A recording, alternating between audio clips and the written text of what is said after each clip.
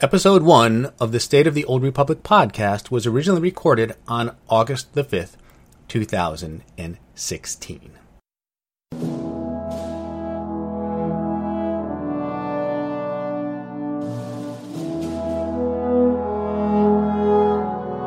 It's the State of the Old Republic podcast with your host, Ted.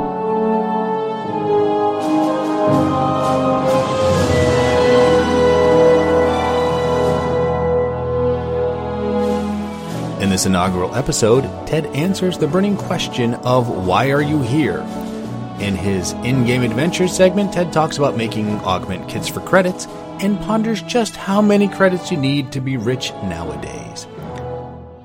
He covers the latest news for Star Wars The Old Republic, bringing you some information you might have missed about the upcoming Knights of the Eternal Throne expansion. And in the topic of the week, Ted explores our connection with Valkorion. Is there more than meets the eye here? Well, without further ado, here goes nothing, and here is your host, Ted. Welcome to episode 1 of the State of the Old Republic podcast. I'm your host, Ted, and I have a great show lined up for you today. Now, since this is the very first episode, I want to take a couple of minutes and do some housekeeping and tell you what this podcast is all about. This is a podcast about Star Wars The Old Republic MMO. Now, I figure you probably already knew this, but just in case, I wanted to give you a chance to bail out now before you get too far down this rabbit hole. I am the only host for now. If things work out, I may reach out to the community and bring someone else on, but for now, it is just me. And because it's just me, I want to keep things short. So the show will never be longer than 30 minutes. It could be a little bit less, but I'd like for it to be just around 30 minutes. The podcast will be weekly, with new shows releasing every Tuesday. That's the plan for now. The format of the show is pretty simple. I'll open with some announcements, maybe some news and information. Then I'll dive a little bit into what I'm doing in-game. And then I'll have a topic of the week. Eventually, I may do some interviews with some folks in the community. And I'd love to do some Q&A and just, have you guys submit questions and try then answer them on the show for you. So I'll give you information about the email, website, and Twitter all at the end of the show. So now I want to tell you a little bit about me and my gaming and podcasting experiences. This is the very first episode. I've been playing MMOs since 2003. Star Wars Galaxies was my first step into the larger world of MMOs. I started playing World of Warcraft when it launched in 2004, and I still play today. I have a website called thebrewhall.com, where occasionally I'll blog about the Hunter class in World of Warcraft and anything to do with Star Wars The Old Republic. I also do a World of Warcraft podcast called the Hunting Party Podcast, which is all about hunters in World of Warcraft. Both the Brew Hall and the Hunting Party Podcast were started in 2009, so I've been doing this for a while now. I'm a huge Star Wars fan, and I blog twice a month for a group called the Cantina Cast. So you can check out their site and read mine and all the other blog posts there. It's cantinacast.com. Follow them on Twitter. It's at the Cantina Cast. They also do a podcast, and I've appeared about 6 times on that show. Really good group of people, to say the least. And I'm really having a good time with that. So check them out. In terms of Star Wars The Old Republic, I've been playing since launch. I wasn't in the beta, but I did get invited to a couple of the beta weekends that they were doing in the fall of 2011. I used to blog for a site called Force Junkies. They're no longer around, but in fact, I got to attend the Guild Summit in March of 2012 on their behalf. I've attended one Cantina tour, and that was the one at Star Wars Celebration in Anaheim. I play on the Shadowlands server and am a member of the Tor Wars X4 Guild. Hands down, one of the best guilds I've been a part of in any MMO. Really good group of people. My main toon is a mercenary, although I have 22 toons on the server, 16 of which are level 65, and the others aren't too far behind from max level. So I do play a lot of alts and do a lot of leveling in this game. And I've just thought about doing a Star Wars The Old Republic podcast for a while now, and just seemed like the time was right, so here we are, and I hope you enjoy it. So that's enough about me. I do have a couple of announcements to tell you about, things happening.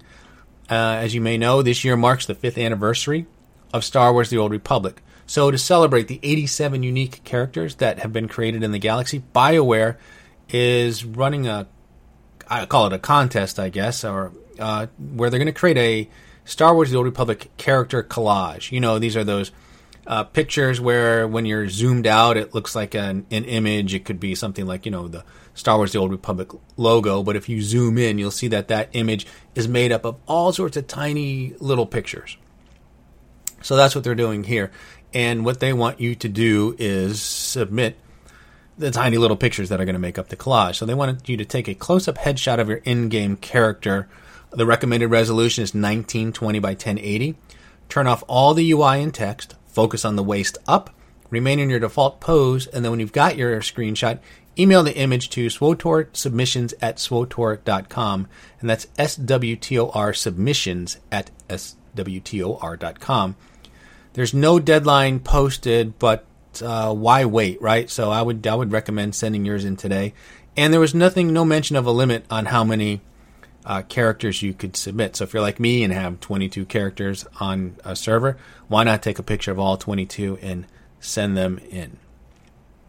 In other community news, the folks over at torfashion.com are teaming up with the Hot Pants of the Old Republic, and they're running a companion fashion police contest. Now, this contest runs from August 1st to August 31st, and the goal here is simple.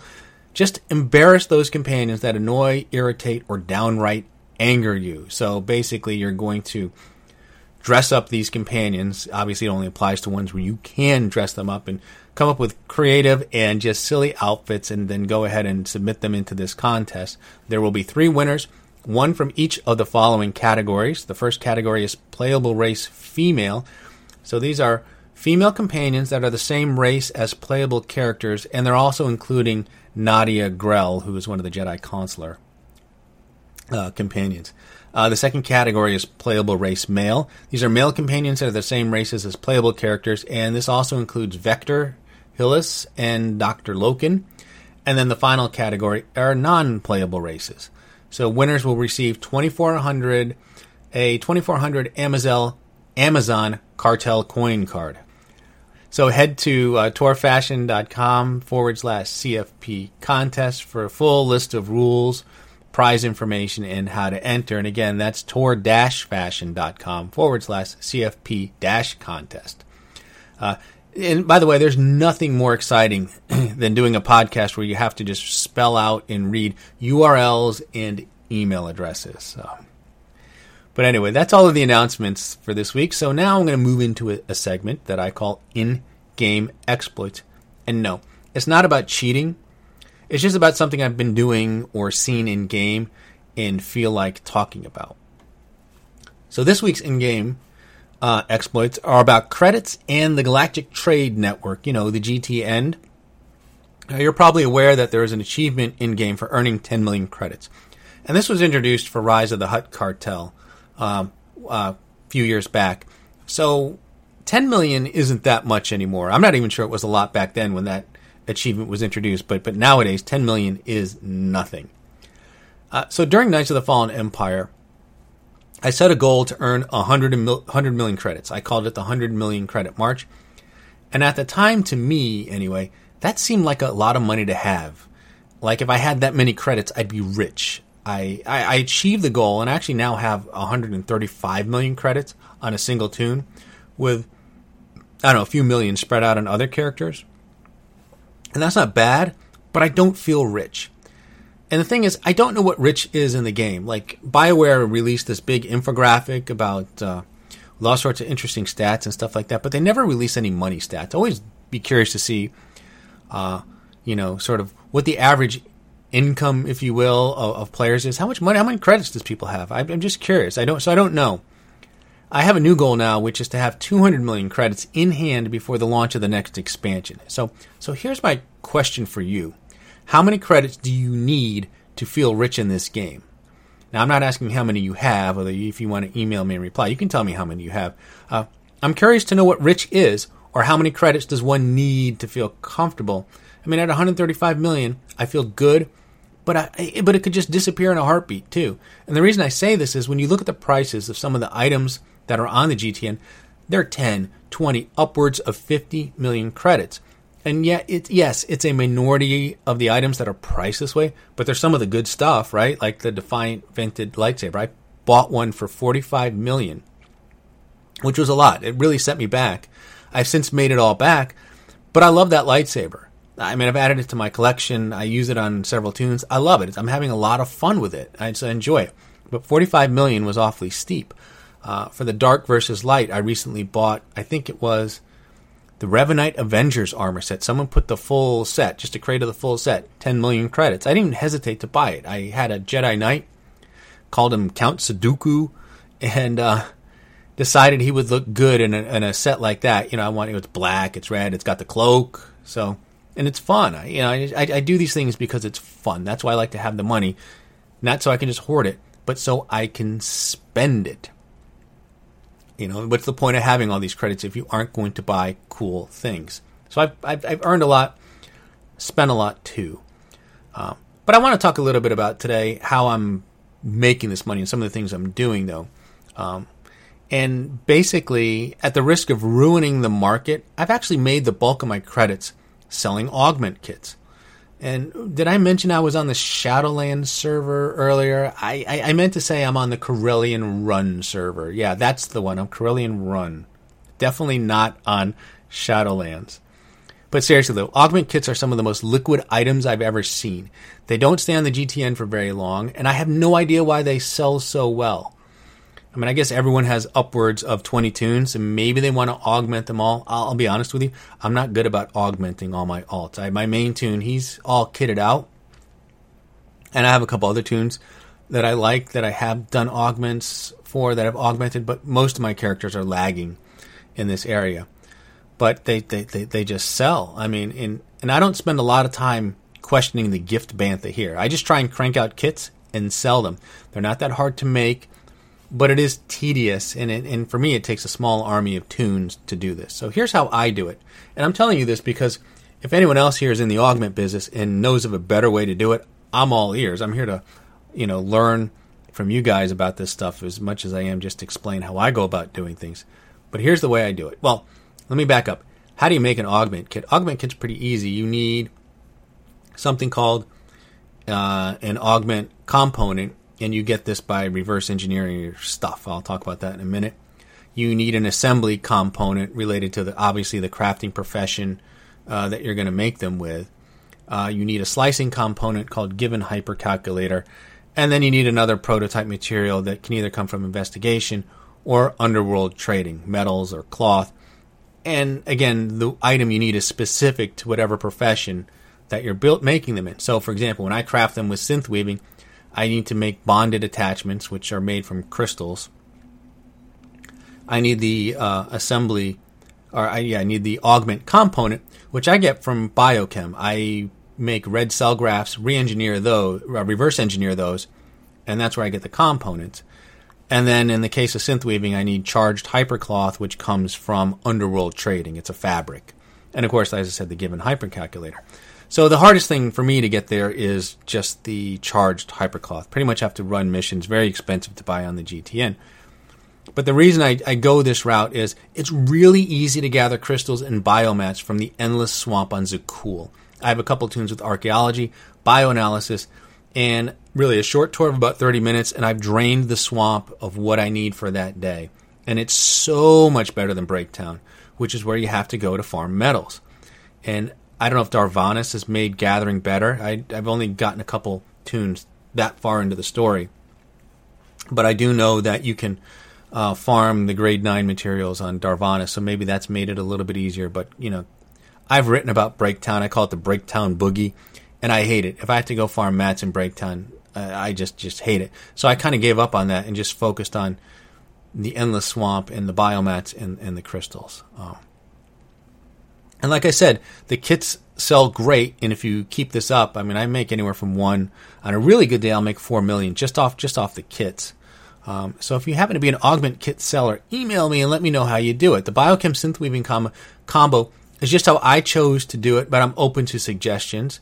And it seems though, the more credits I make, the more I question if it's enough. I always want more credits, and I'm not afraid to spend them, but I'm just, I'm just curious to know what the heck is rich in this game and how many credits do people have. I mean, I'm going to go for 200 million. I'd have to think at 200 million, I'm sitting pretty good. But when you've got items and lightsabers and things costing 50 million credits, well, obviously you can burn through that very, very quickly. So that's my in-game rambling for today.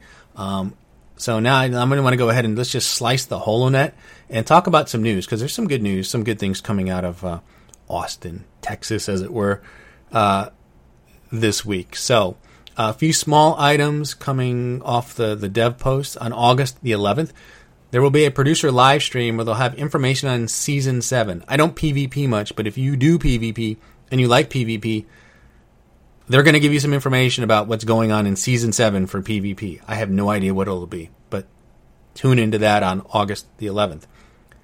Let's see what else. If you're going for the legendary achievement for the Dark versus Light event, there's a bug right now for the hard mode Depths of Manan.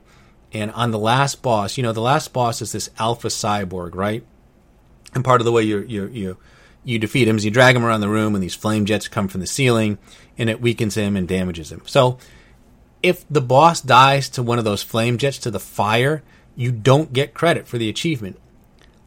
So the plan, I guess, is to fix this. And they said game update 4.7.1. So that's not even the initial release of 4.7, obviously. So you might have to wait a little bit before that's fixed. But there is a workaround, which is to make sure your character gets the killing blow. Your character, I guess, anyone in your group gets the killing blow, and you should be okay. And I think there are a couple other bugs related to the legendary achievement, which they're also targeting game update 4.7.1 to fix. So just something to keep in mind if you're going for that insane achievement for the Dark versus Light event. The Gus Tuno recruitment mission will be available when Chapter 16, The Battle for Edessa, launches on August the 9th. They had some trouble with this. It was supposed to come with Chapter 15, Gemini Deception. They had to push it back. So it's now coming with Chapter 16, The Battle for Edessa. So you'll be able to get Gus Tuno when the chapter releases, and, it'll be August the 9th there. But the big news of the week is that in Game Update 4.7, BioWare is releasing a feature that we've all been waiting for since Knights of the Fallen Empire was announced last summer. And the wait is over, and coming in 4.7 is the new pack opening experience. Now, like me, I'm sure that when you heard the phrase new pack opening experience, you were hoping that it meant they were increasing both the volume and range at which you can hear packs opening by 200%. Because there's nothing better than standing next to some jackass who's opening 100 hypercrates worth of packs in the middle of the fleet. If only they had someplace private like a Starship or Stronghold to do that in. But seriously though, opening packs is like one of those annoying habits like cracking your knuckles or slurping a hot beverage. It's kind of fun when you're doing it, but you want to throw yourself in front of a bus when you hear someone else doing it. Well, it turns out they're not increasing the radius or the volume. In fact, I think they're doing away with that public nuisance entirely. So you see, the new pack opening experience is a shiny new interface for you to get your hopes dashed as you watch that $100 of real money you spent get converted into a giant pile of War Hero crystals, companion gifts, and social XP boosts. So how does this thing work? Well, you'll now open packs via a new interface called the Pack Viewer. The Pack Viewer will let you access all of the packs regardless of where you have them stored, and the packs will now stack in your inventory. Well, that's pretty nice. Especially if you have a hypercrate. Having, 30 packs taking up one slot, I'm all for that. When you open a pack, you'll have the option to reveal all of the items or reveal them one at a time. When an item is revealed, it is not stored in your inventory, but it goes into something called the item stash. Now, here's the thing about the item stash. It's legacy-wide. Any items in your stash can be transferred to any character in your legacy. Let me repeat that. You can transfer any item from your stash to any character in your legacy. Now, this is really good because the Pack Viewer will work with the new Dark vs. Light packs that you get from completing the Dark vs. Light achievements. One of the big complaints with the DVL packs is that the items you got were bound to the character that received the pack. I've actually gotten some pretty decent items like Revan's Reborn upper body and the Revan Reborn supplementary body. Unfortunately, those items are bound to the character who got them, which in this case is a bounty hunter. and I probably would never use them on a bounty hunter. The only way I could get these to another character is if I complete the set on that bounty hunter and add it to my collection.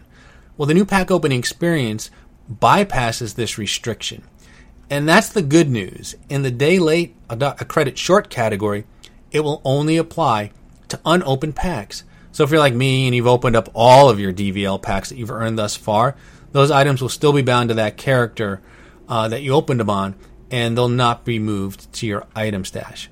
So it's not great in that sense, but at least I no longer have to do those silly achievement gymnastics and ensure that a specific character is the one who gets the packs. I don't have to worry about that. Any character can get the pack because they'll now go to the item stash. A couple other tidbits about the item stash. So the items in your stash can be sorted. You can do it by name, quality, rarity, quantity, whether it's new. You can filter items in your stash by the type, such as armor or mounts.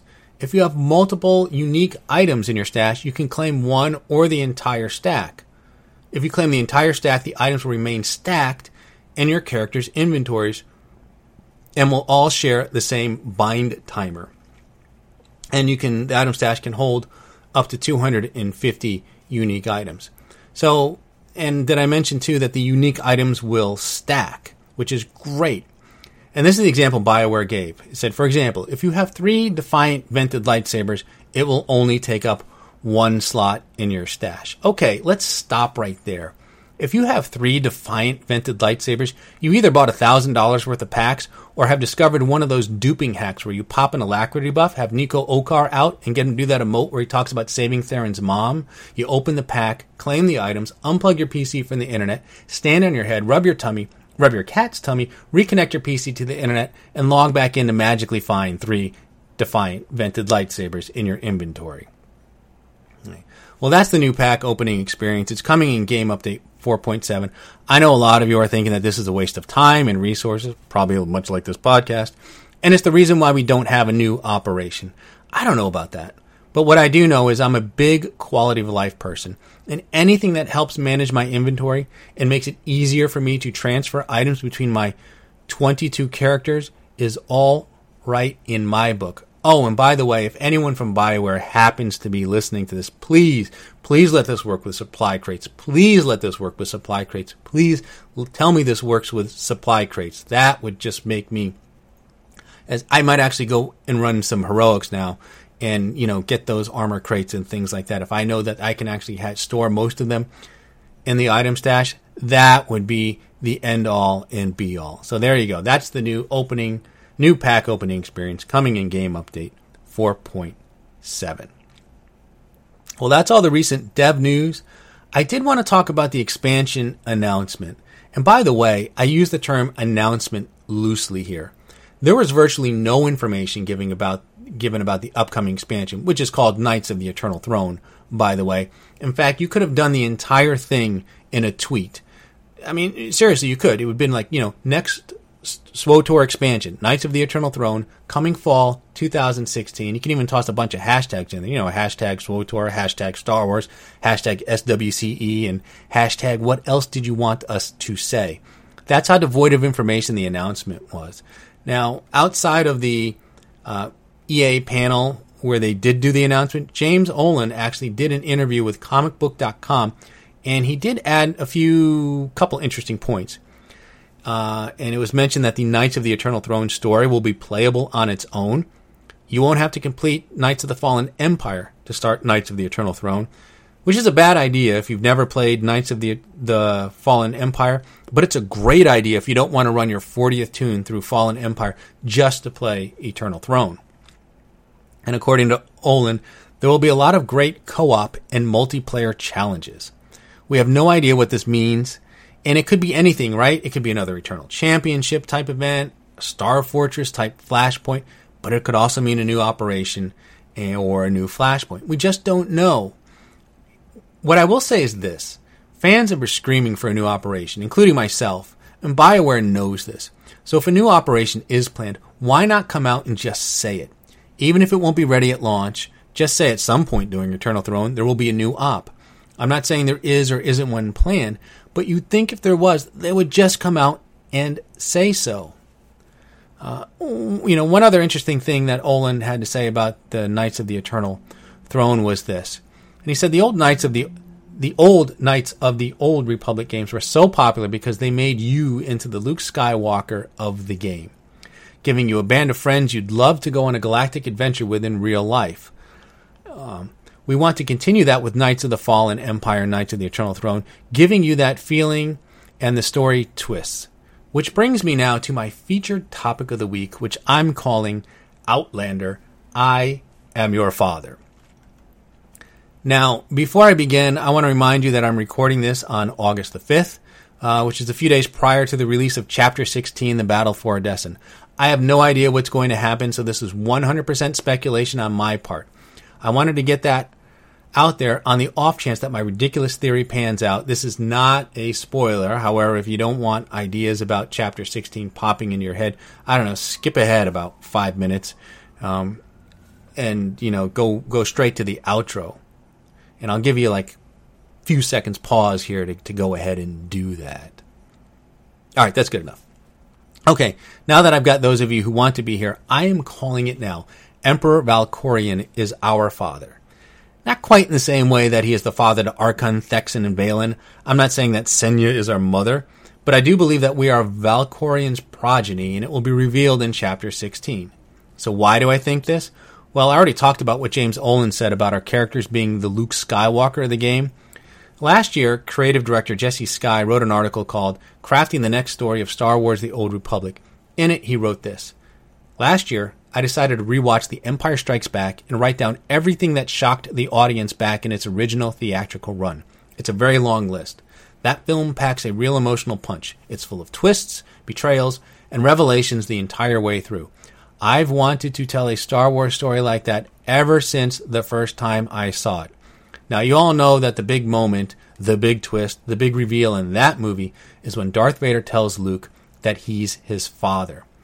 That wasn't just a big Star Wars moment, it was a big cinematic moment, and I think that's what BioWare is going for in Knights of the Fallen Empire. Let's face it, they haven't had a moment like that since it was revealed your character was Revan in the original Knights of the Old Republic game. That was a neat thing, and I believe they want to capture that magic again, and the way they'll do it is by creating a familial connection between our character and Valkorion. Yes, it's crazy, and I'm probably wrong, but it kind of makes sense too.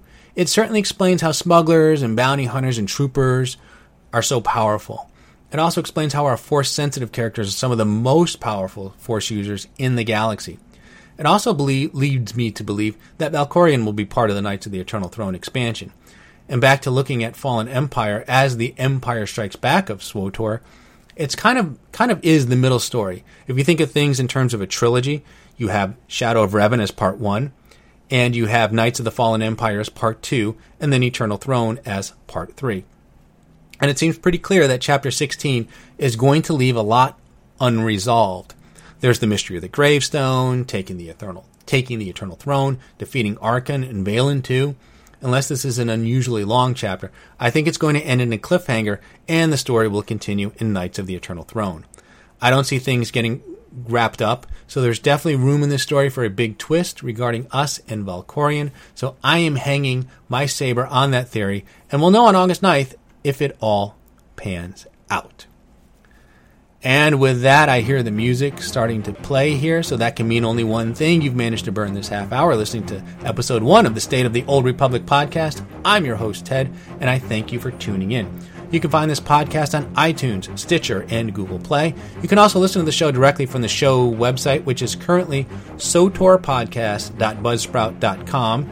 And there is also an RSS feed, and I'll have all this stuff posted in the show notes. If you have a question for the show, you can email me at sotorpodcast@gmail.com. You can also tweet your questions too at sotorpodcast. And be sure to follow us on Twitter to get the latest information on the podcast. So tune in next week for episode 2. And remember, the Sith code, cake is a lie.